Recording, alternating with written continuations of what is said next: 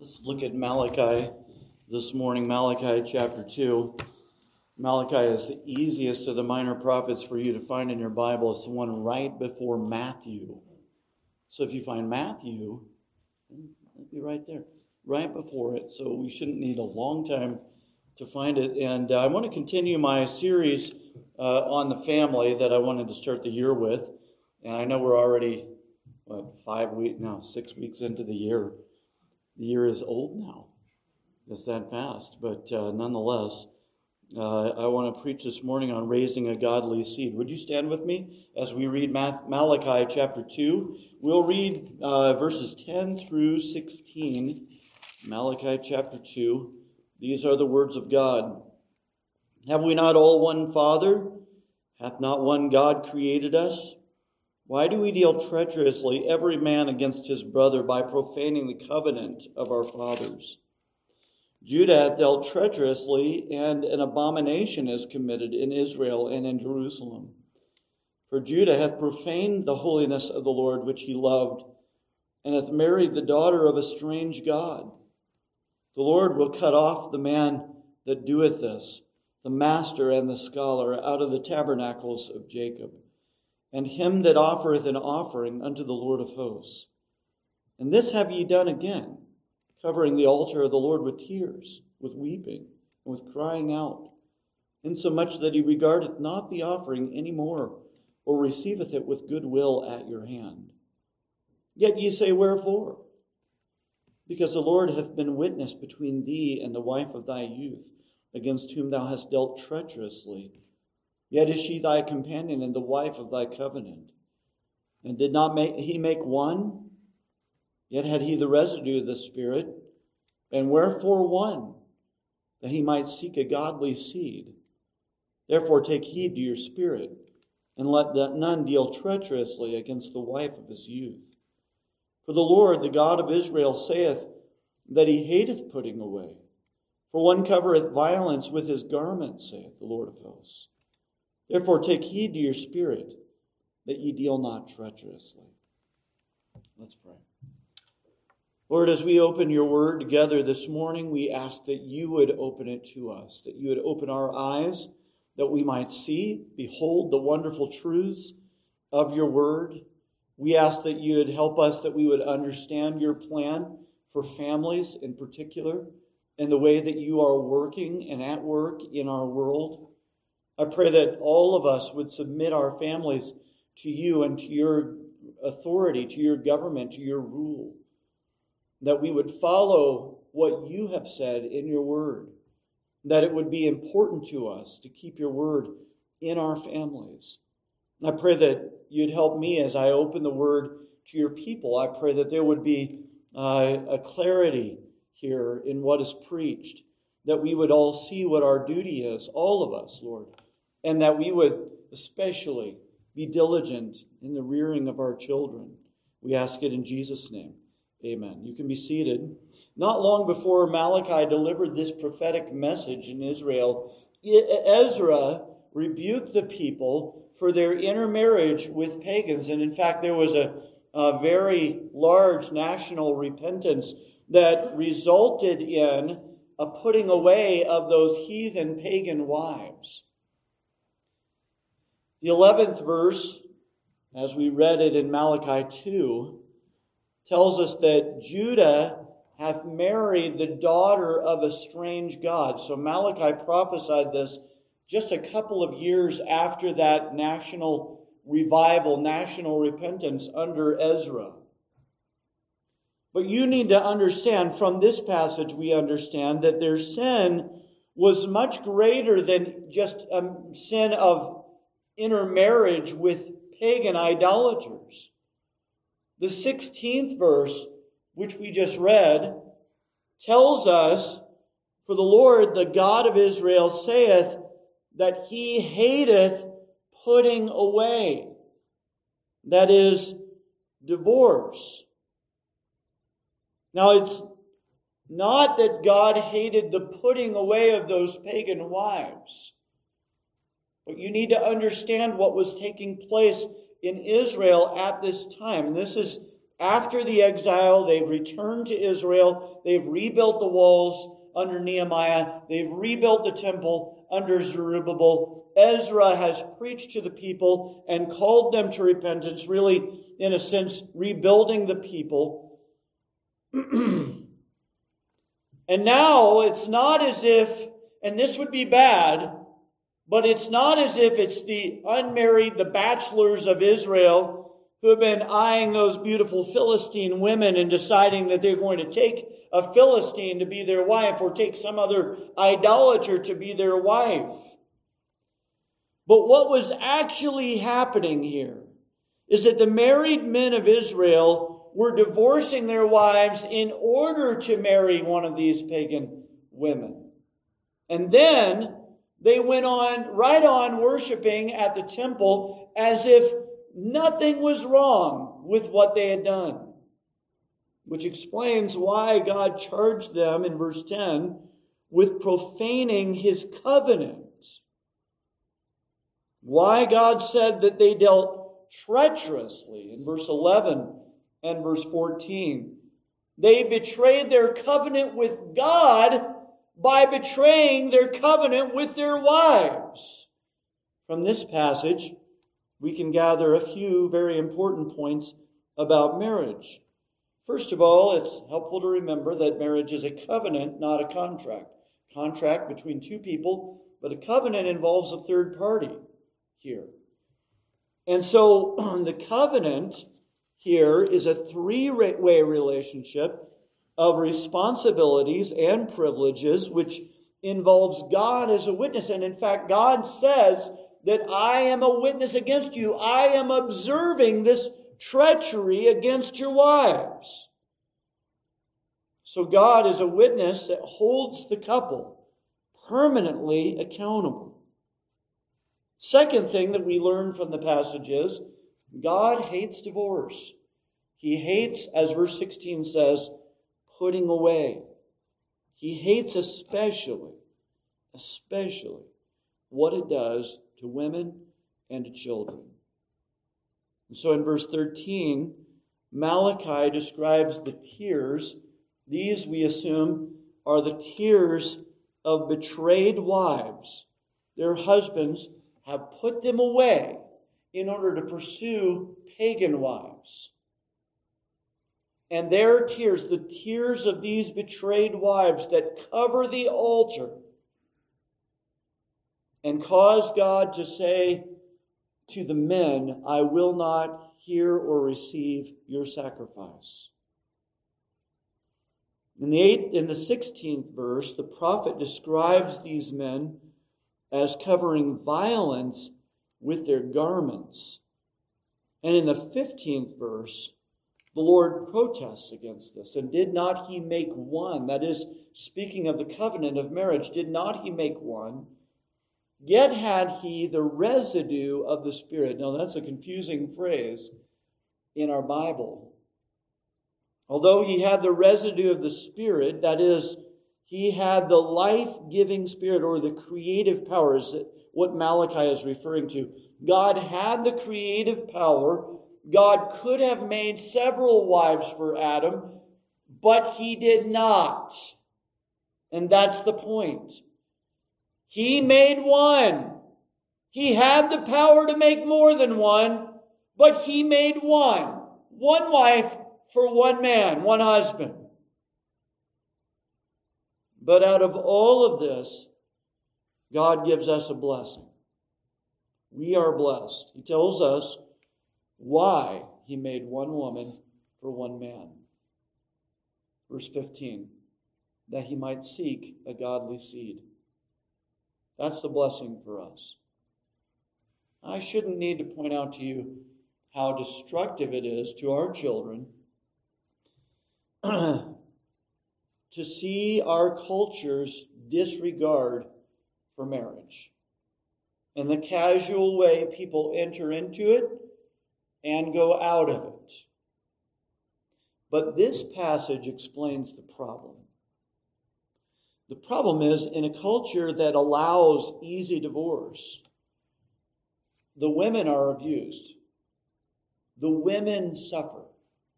And more than just the women, the children suffer especially.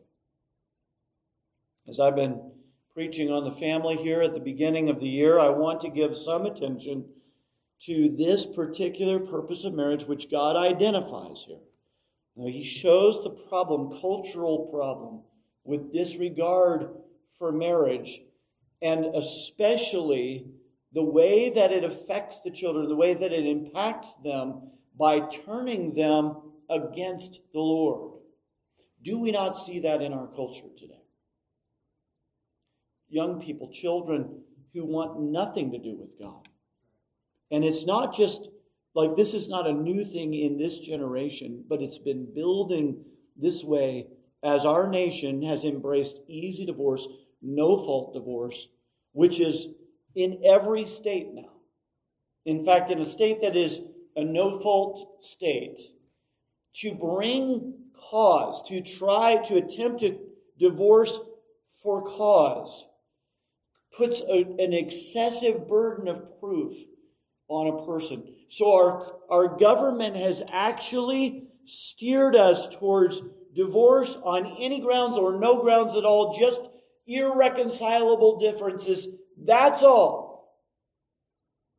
And God says that this is destructive to His purpose in marriage, and that purpose is that He might seek a godly seed. So far, I pointed out, as I've been preaching on the family here, I pointed out the way that God intended for man to rule in our world, which was by bearing children who would then go extend the subduing, would subdue farther and farther into the world. God intended that men would rule in our world by marrying a wife and having children who would help spread His kingdom from shore to shore. We focused on the relationship between husband and wife that's described in Ephesians, and the duties that apply to both the husband and the wife within the marriage. Husbands were made to rule in the world. Wives were made to support and help their husbands to do that. Now we want to turn our attention to the children, the work in particular of raising up a godly seed. God has identified this purpose in marriage, this purpose to raise up a godly seed. And that means a husband and wife should look for this as a primary goal in their marriage, to produce godly offspring. Before I dig into the message, let me offer some words of encouragement, because when I start preaching like this, there are, I know, a variety of people in a variety of different places, and not everyone's a family, or not everyone has children that they're raising right now. I should say it that way. Not everyone's a family. You all have a family somewhere, somehow. All right, but it can be easy to say, okay, pastor's preaching to like 3 families right now, and everybody else just, kind of let your mind drift. No. We as a church need to understand what is supposed to be happening and how it's supposed to happen, number 1. Number 2, there are some of you who are at the beginning stages, or perhaps haven't even started yet, towards having children, raising up a family. You need to understand what God is calling you to in this. And so we need to preach this. We also have people here whose children are raised and gone out of the house. And that also brings up some touchy matters. In some cases, your children are not faithful to the Lord, not following the Lord, and you may be discouraged. You may hear a message like this, and it might remind you of some of the pain that you experience with that. So we have different people at different places in this. I understand the way a child left to himself brings his mother to shame. But I also know that God loves to display the incredible depths of His forgiveness and love to us and His acceptance. I understand this. that God knows our every fault, our every failure, but He is never discouraged about us. He never decides on that basis, I made a mistake with this one right here. We can be thankful for this. Satan never tires of accusing us, but God never tires of reassuring us of His loyal love. But also, I want you to remember that as long as your children are alive, though they may be wayward, it's not the end of the story. It's not the end. It's not too late. God can bring them back. You can have a right spirit towards them. You can encourage them and seek to draw them back to the Lord. And certainly, when you have grandchildren, your work is not done. You also play a significant role in their lives. I have talked many times about my grandfather. When my father died, and the way that he expressed his love to me and encouraged me and wrote to me and called me and so many things that he did. He would, when we would go to visit, which was about every year and a half, and he would send everybody out and say, I'm staying up tonight with David. And we'd have powdered donuts and milk, and I'd eat too, and he'd eat all the rest. And we would talk late into the night about things, and he would just talk to me about the Lord and talk to me about the things that mattered. And what a shaping influence that had in my life. I wanted to please my grandfather. I wanted him to be proud of me. That makes a difference right there. If your children have abandoned the faith, you have a greater work to do in winning your grandchildren to Christ. But even if your children faithfully follow the Lord, you play a significant role in influencing your grandchildren to follow the Lord. And you still play a role in your children's lives as well. So that being said, let's turn our attention here to the duty of parents to raise up a godly seed. Remember that the Lord joined you in marriage to your husband, to your wife. And He did this that He might seek a godly seed. This is what God wants. And those who worship the Lord should, above all else, seek to give God what He wants.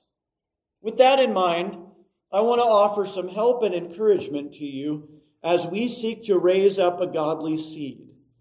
There's 4 points really I want to make to you. Here's the first. Remember who builds the house. Remember who builds the house. The psalmist in Psalm 127 says, except the Lord build the house, they labor in vain that build it.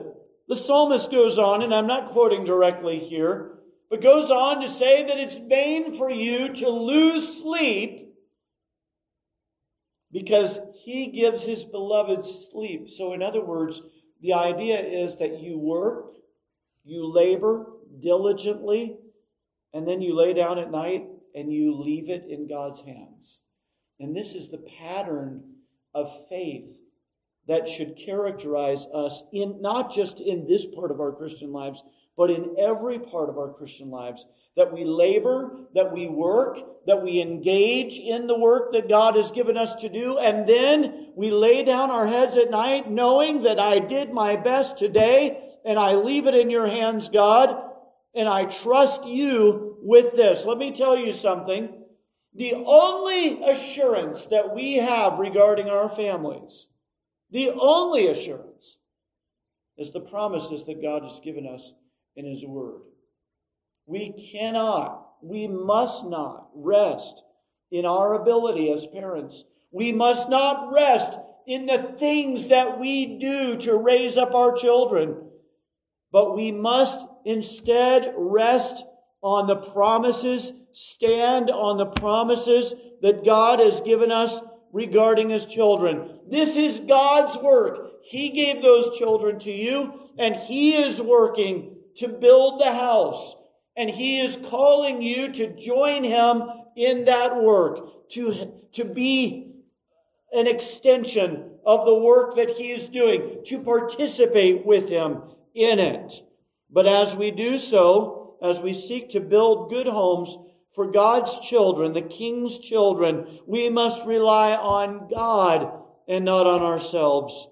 Don't put confidence in your work, but trust your work, entrust your work to the Lord your God. This would require us to lift our parenting itself before the Lord in prayer, to ask the Lord to guide me and help me, that I will parent these children that you've entrusted to me the way you want to, in a way that pleases you, in a way that draws my children to yourself, rather than driving them away from you. It requires us to do our work for the Lord and not for ourselves. Avoid the trap of living out your fantasies and unfulfilled desires through your children. You might look at them and think, wow, they've got some athletic ability. Maybe they could be famous.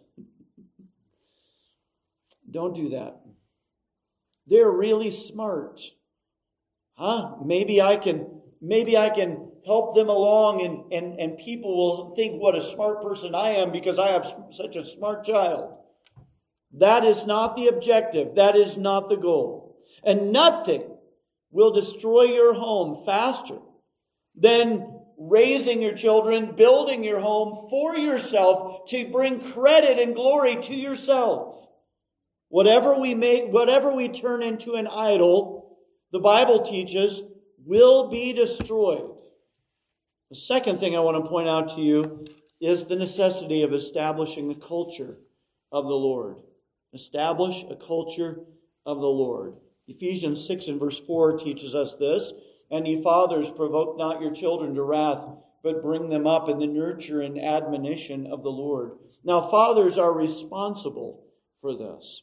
But ultimately, this is the goal and purpose of parenting. The Greek word rendered bring them up in Ephesians 6:4 is used twice in the book of Ephesians. Once in Ephesians 5 and verse 29, speaking of the husband and the way he takes care of his body, that no man hates his own body, but nourisheth and cherisheth it. The word nourisheth in Ephesians 6:4 is rendered bring them up, nourish them, in other words. To nourish them up to maturity. This nourishing up, bringing them up in the nurture and admonition of the Lord encompasses the entire work of raising children, to nourish them into maturity. Feed their body, feed their mind, feed their soul, nurture them into mature adulthood.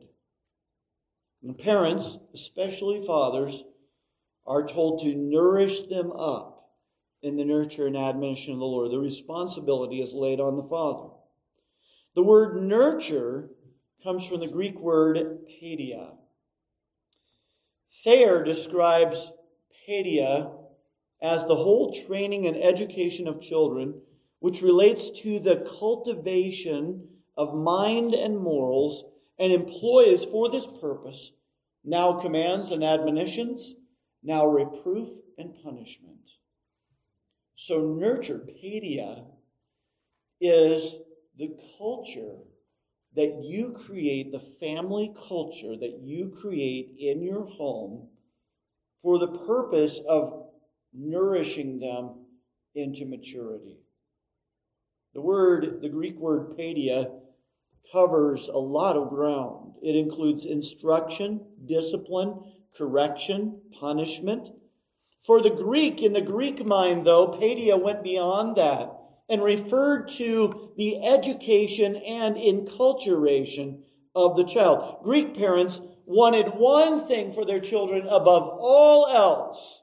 What was most important for them was that their children would grow up to be good Greeks. And so they wanted to expose their children to all the things that made Greek culture distinct and in their minds, glorious. A Greek child was considered educated when the cultural traditions were passed down, when the child was prepared to take his place in the culture, when the parents were confident that their child would add to the culture that was around them and not disrupt from that culture. Now, Paul takes that Greek ideal and applies it to the Christian home. We're not raising good Greeks, of course. We're not raising good Americans. We're raising good Christians, a godly seed. Parents are commanded to nourish their children up in the culture of the Lord. These are God's children. The king has entrusted his children to you. You are raising the king's children. Any servant of the king who's responsible to help educate the king's children knows that the most important thing is to teach those children to be like the king, to be kingly, to bear themselves in that kingly way. So how does the king want his children to be raised? Any king wants the traditions and customs of his cultural heritage passed down to his children, who will someday have charge of the kingdom. He wants to perpetuate the kingdom through his children. He wants his throne to be established for generations to come. Even so, our children are the king's children. And we have been entrusted to raise them up in the culture of the king. Most Christian parents believe two things about their duty as parents. First of all, they believe that they ought to discipline and correct their children. They believe in spanking. And secondly, that they ought to teach them and train them. And these two things are very important to our work as parents. I'm not denying that at all. But if you limit your parenting to feeding them 3 square meals a day, spanking their bottoms when they misbehave, and having family devotions with them before they go to bed, that is not the total of what you're doing. That's partial. Those things are part of the work. But also, and this is most important and I'm afraid often overlooked, you must intentionally establish a culture of the Lord in your home. Much could be said about this. I've considered I may do it, preaching a separate series on the idea of establishing a culture of the Lord in your home. But I'm not going to do a series right now. It may feel like a series, but it won't be. I'm preaching one message here, and for now I'll mention to you the 4 pillars of any culture, and then point out what makes a Christian culture distinct cultures. We can boil culture down to 4 main elements, and there are theories and so on about it. I'm not going to get into all of that, but 4 main elements: symbols, languages, values, and norms. Things that make up a culture. Okay, symbols include the various things in our culture that stand for things we value. We have status symbols. We know what a status symbol is. Certain clothes, certain handbag, certain tennis shoes, certain vehicles. If you drive a Tesla, if you drive a Suburban, those kinds of things that are status symbols for us. Certain watches and so on. Those are symbols. The various things in our culture that we value. The American flag means something to us. It's a symbol. It symbolizes something. When we see someone burning it, we're offended because of what it symbolizes. It's just a piece of cloth, some would argue. But it means something to us. It's meaningful.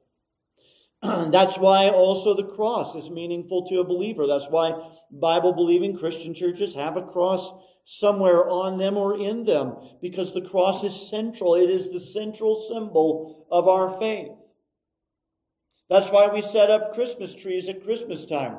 because of what it symbolizes. It announces. You have a Christmas tree in your window. You're announcing to the world a recognized symbol that you celebrate the birth of Jesus Christ.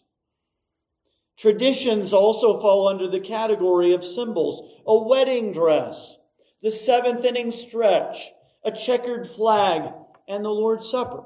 All of these are traditions that are symbolic of something. Language is a second element of culture, and language refers to the way we speak, but also what we speak about. We want our missionaries to learn the heart language of their people because that helps them understand the people. When I study, especially New Testament passages, I study in the Greek. And I learn the way that author, John, writes differently than Paul. And I learn more about the mind of John by seeing the language that he uses.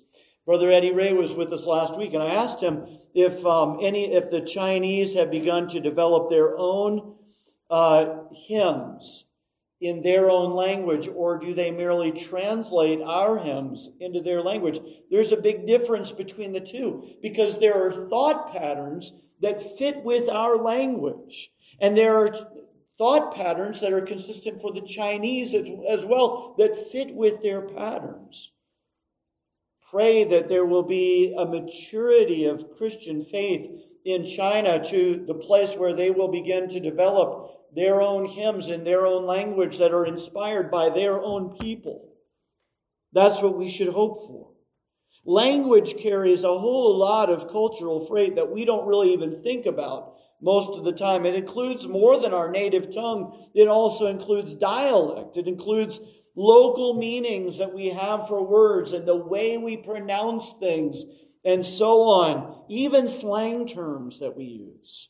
Values, the third element of culture, refers to the things that a culture values, what it rewards, what it punishes, what it calls heresy, what it considers to be orthodoxy. We could point out all kinds of things. Think globally, act warmly. I'm thinking global warming. Think globally, act locally. This is a commonplace worldview expression that we have come to recognize. Whether we agree with it or not, it tells us something about our culture here. The rules we live by show really what our standards are.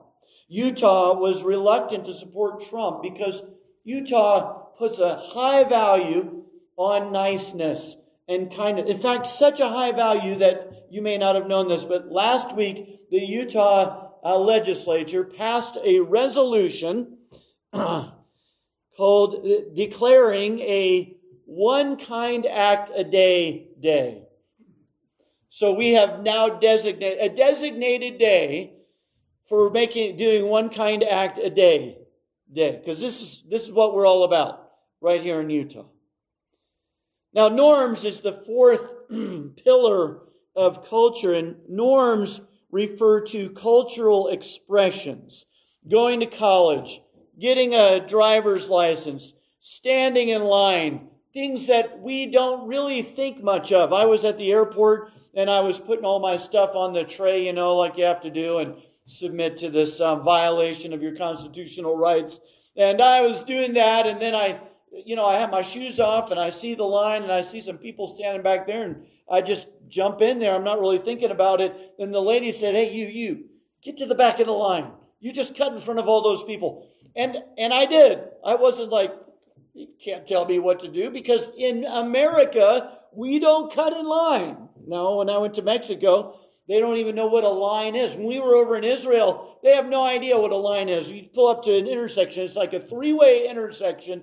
No stop signs because it wouldn't matter anyway. And everyone is just worming their way through. I mean, it was the most dangerous thing I've ever seen in my life, except everyone was driving like 2 miles an hour. But still, these are cultural expectations. Some of our norms take the form of courtesies shown to others, holding the door for ladies, shaking hands, etc. Those kinds of things, the way we greet each other, are norms, okay? So let's apply this in the home. I don't intend for this to be a Bible study, but I think these things are important, and I'll get to preach to you here in a moment. Whether you accept these elements of culture or not is really not the issue. This is the way I'm presenting it, so I want you to understand it that way. The point is that we are to build a culture of the Lord in our homes. The symbols that become a part of a family's heritage.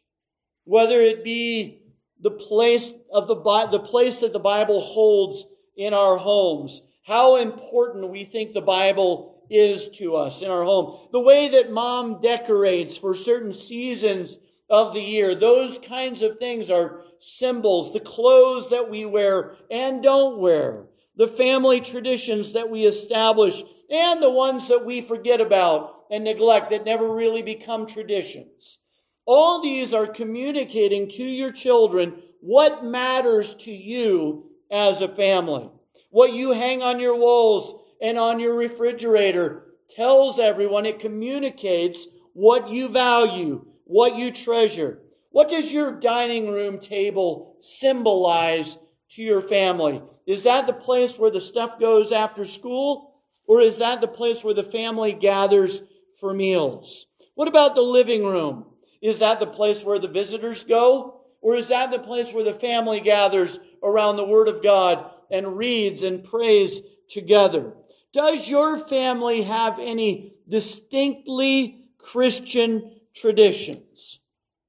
When we were over in Israel on Friday, our guide began to prepare us Friday afternoon for the Sabbath. He began pointing out to us that this is the eve of the Sabbath, and so everything is starting to shut down. And when we got back to our hotel, we had a hotel right on the Sea of Galilee, and it had been fairly empty throughout the week.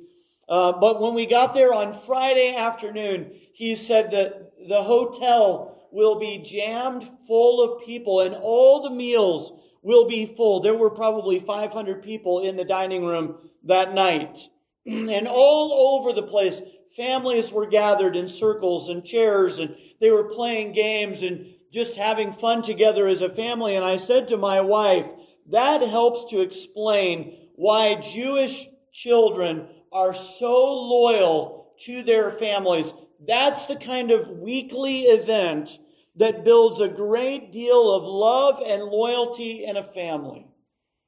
And it was an encouragement to me and something that we decided when our kids were young. And that was that every week we were going to celebrate the Lord's Day. Saturday night, my wife makes a great meal and really lays it out for us.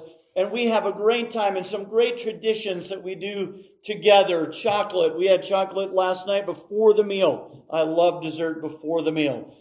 We have cheese. We didn't do that last night, but we normally have some kind of gourmet cheese that we taste and try and pass around, and the kids hate. And we have other things like that. And then we do a hymn story and various things that we do together as a family on Saturday nights that are intended to promote and to exalt the Lord's Day as a special day of the week. This is what I'm talking about here. Does your family have distinctly Christian traditions? What about language? What do you discuss around the table or in the living room? More importantly, how do you speak when you're angry, when you're frustrated, when you're irritated? Do you speak sweetly when you're trying to manipulate or get something from someone? Your kids probably can answer that, maybe better than you. The language that you use in your home shapes the culture of your home in a most powerful way.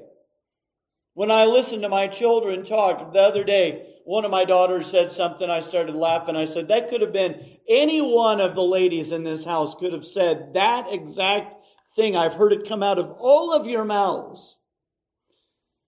Let me stress the importance of those commonplace worldview sayings that you use in your home. You know, the kind of thing that when you grow up, you'll say something like, Dad always said this. Mom always used to say this. those are the kinds of things that are shaping your home and your family. Now, I hope that when my kids leave my home and they remember the things that Dad used to say, I hope those things will be God-centered things. I hope those things will be scriptural things that we were reminding them of, teaching them. How have the values of your home been established and communicated by you? When the kids are in trouble, what do you say? When you're correcting bad behavior, what standard do you appeal to show them why the thing that they did was wrong? Your values show up whenever you make decisions about what the kids will do and what they will not do. And the way that you tell them, explain your decision to them. And your values affect the way you explain your decision to your children.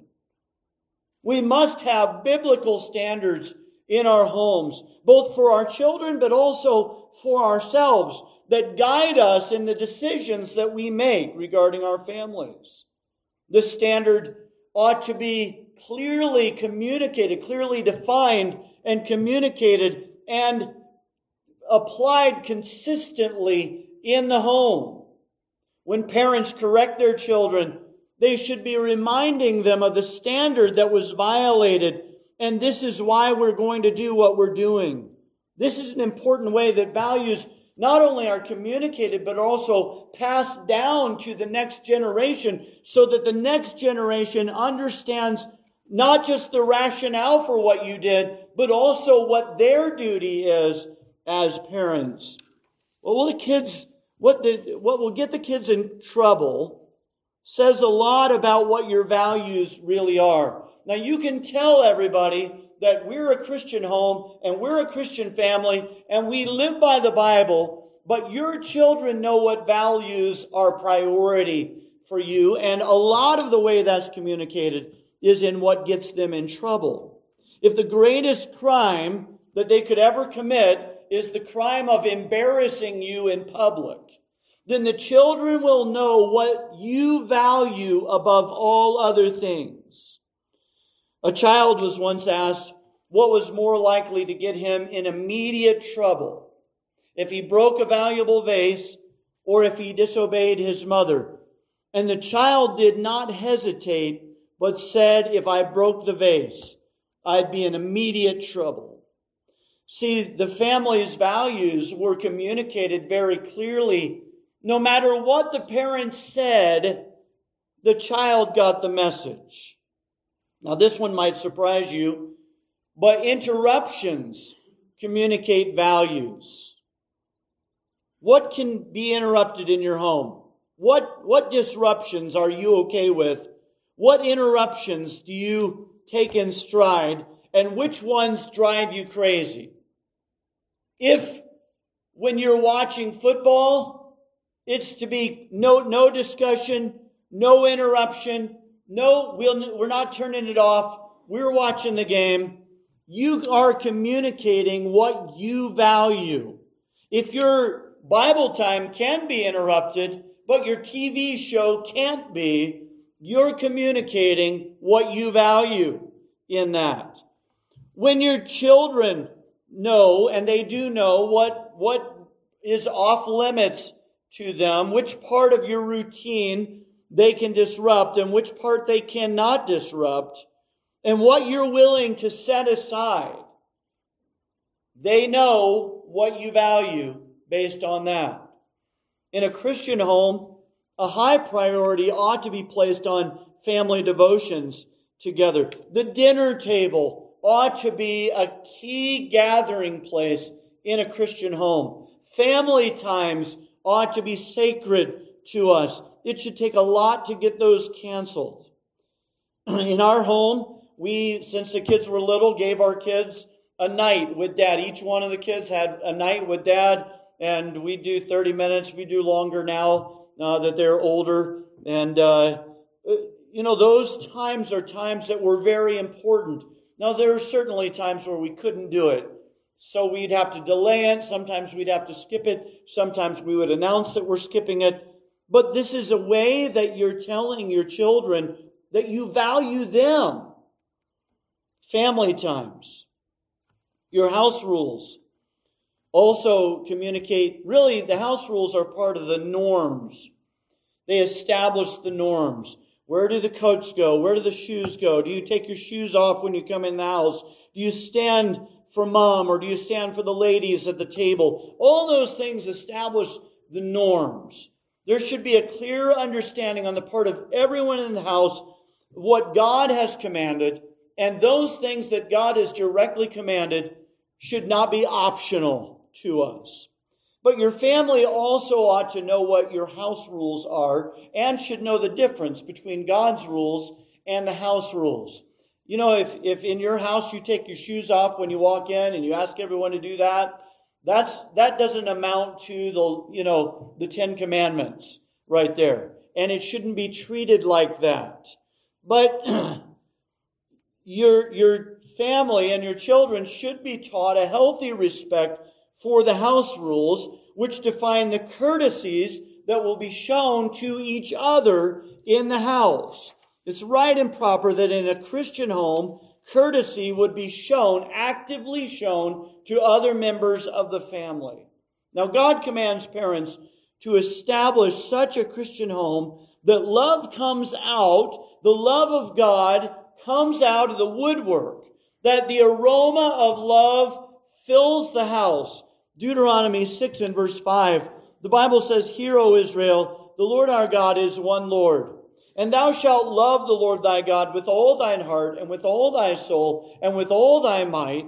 And these words which I command thee this day shall be in thine heart, and thou shalt teach them diligently unto thy children, and shalt talk of them when thou sittest in thine house, and when thou walkest by the way, and when thou liest down, and when thou risest up, and thou shalt bind them for a sign upon thine hand, and they shall be as frontlets between thine eyes, and thou shalt write them upon the posts of thy house and on thy gates."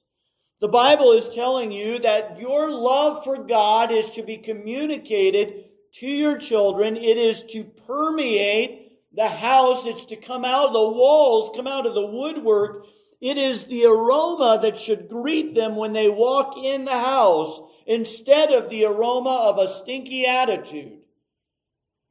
Ephesians 6 and verse 1, "Be therefore followers of God as dear children, and walk in love, as Christ also loved us and hath given himself for us, an offering and a sacrifice to God for a sweet-smelling savor." When your children walk in the house, do they smell the bad attitude, the bad spirit between mom and dad? That's part of the culture of your home. The third point I want to make to you is just to point out some of the pitfalls and traps that people fall into in regards to this. And really just the pitfalls. I want to show you what keeps us from being able to do this. In establishing a culture of the Lord, we are up against a couple of dangerous adversaries. The first of these adversaries is the world and worldly-minded Christians who sometimes are more poisonous than the world itself. I've never had anyone assault me and insult me about standards that I hold quite like Christians do. The world typically doesn't really even pay attention to that.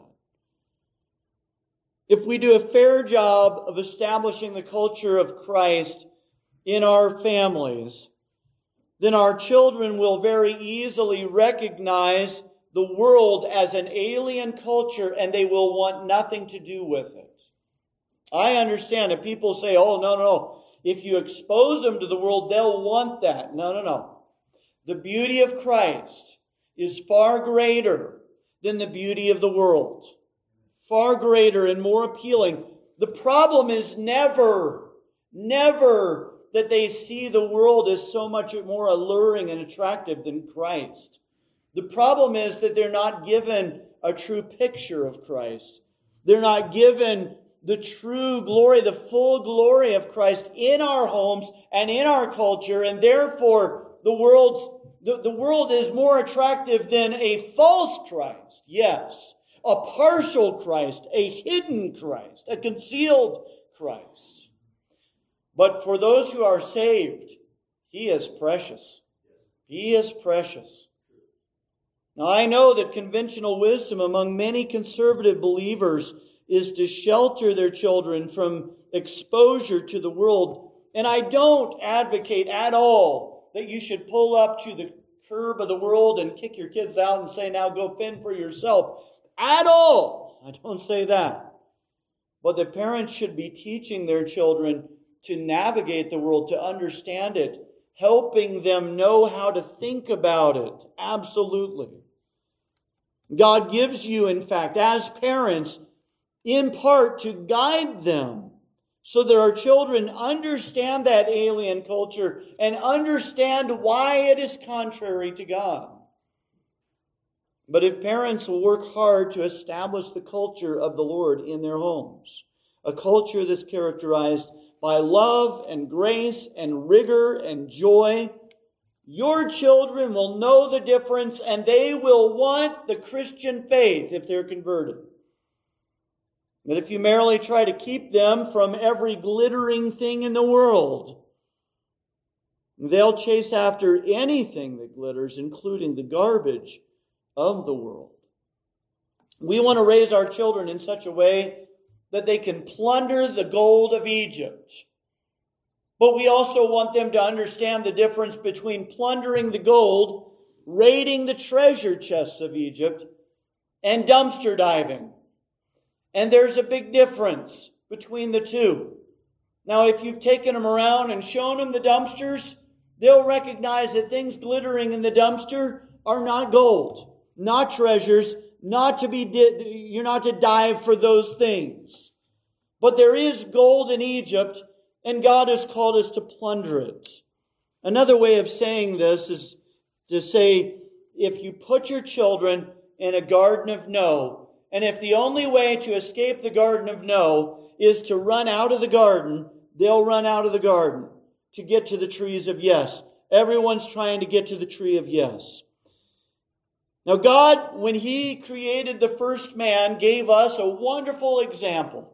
He put him in a garden full of trees, and every tree was called yes, except one. One tree was the tree of no. Most of the trees were trees of yes.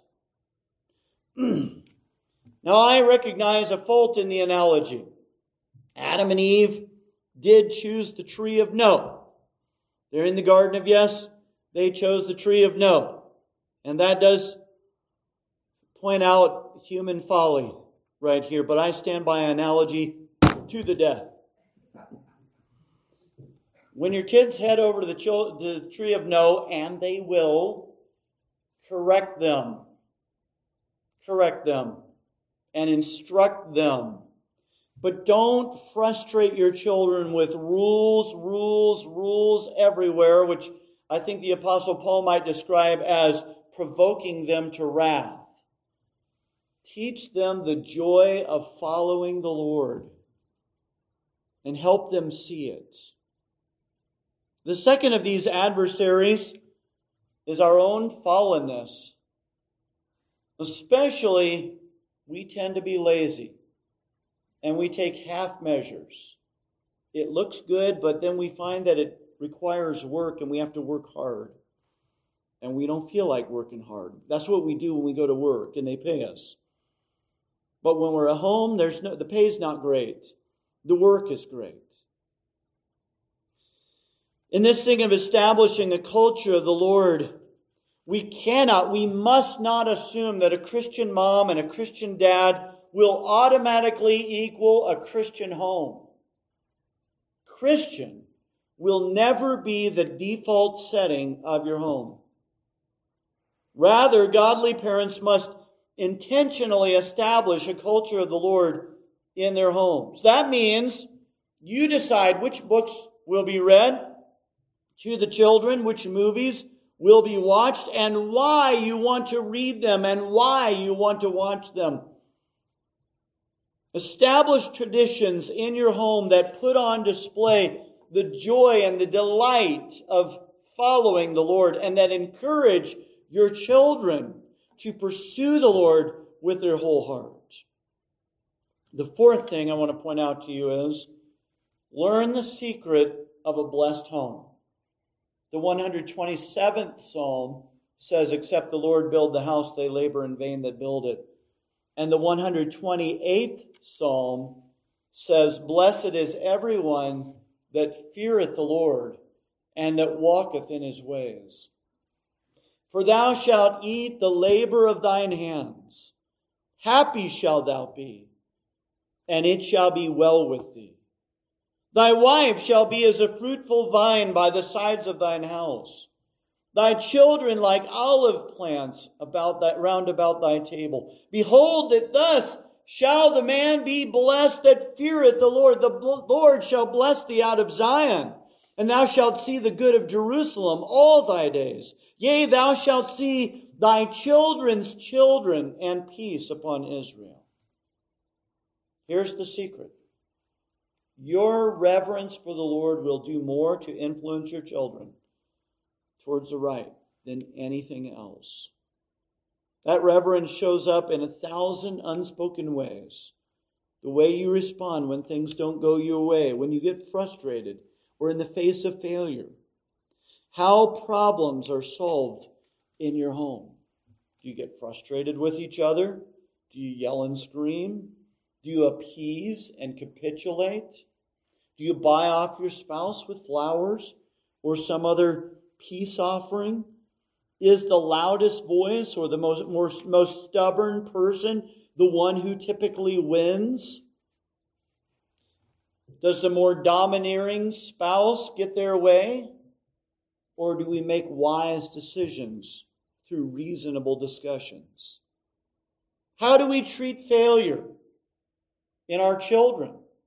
Do we ridicule? Do we despise? Do we embarrass? Do we chastise? Do we make excuses? Do we praise and flatter? All of these things are related to the way you reverence the Lord and see your duty as a father, as a parent, as a mother towards your children. If you don't purposely, intentionally establish the culture of the Lord in your home, an alien culture will be established for you. You become poor if you deal with a slack hand in this. Don't think for a moment that since you're a Christian and you're raised a Christian and therefore you automatically have a Christian home yourself. Don't think that. These things are not automatic. They didn't come with the furniture your parents passed down to you. Far too many Christian homes have a culture that is a product of laziness rather than the fruit of careful thought and diligent effort. You don't get the culture of the Lord in your home by accident. The culture of the Lord is not passed down in the genes. You can't go to the Christian bookstore and buy an aerosol can and spray it around the house to get the aroma of Christ. You don't get it because you go to church on Sundays or pray before you eat. We have a great need for Christian parents to dedicate themselves in the fear of the Lord to the task of bringing up their children in the nurture and admonition of the Lord. Now listen, it's epidemic in our country the way Christian families are losing their children. It's everywhere. And it's easy for us to sit back and frown and look at them and point out all their faults while ignoring our own. We are foolish to think that our children will be different than everyone else's kids just because, we were a little nicer when they were young. Or, and this is a mistake parents fall into, they were so compliant when they were young. When your children are young, the concrete has not set. Anyone who pours concrete knows that the most important time to work with the concrete is as soon as you pour it. Right away, you've got to start. And then you've got to keep working on it until it's ready to be set. And I would remind you again, the cultures are not built by accident. If you don't build it, someone else will build it. The neighbor kids, the classmates, the TV. I'm afraid that most Christian homes, the culture of their home is shaped by the television shows they watch. Sometimes the kids are just left to do it for themselves because dad is distant or gone, absent from the home. We must have Christian homes for Christian kids. And so I'm challenging you in the fear of the Lord. Fear the Lord. Look at your home and your family. Point out, notice the areas where you've been slack. Maybe you were diligent when the kids were younger and you've slacked off now that they're older. But we have to work at this. Work at it, remembering that God brought you and your wife together that He might seek a godly seed.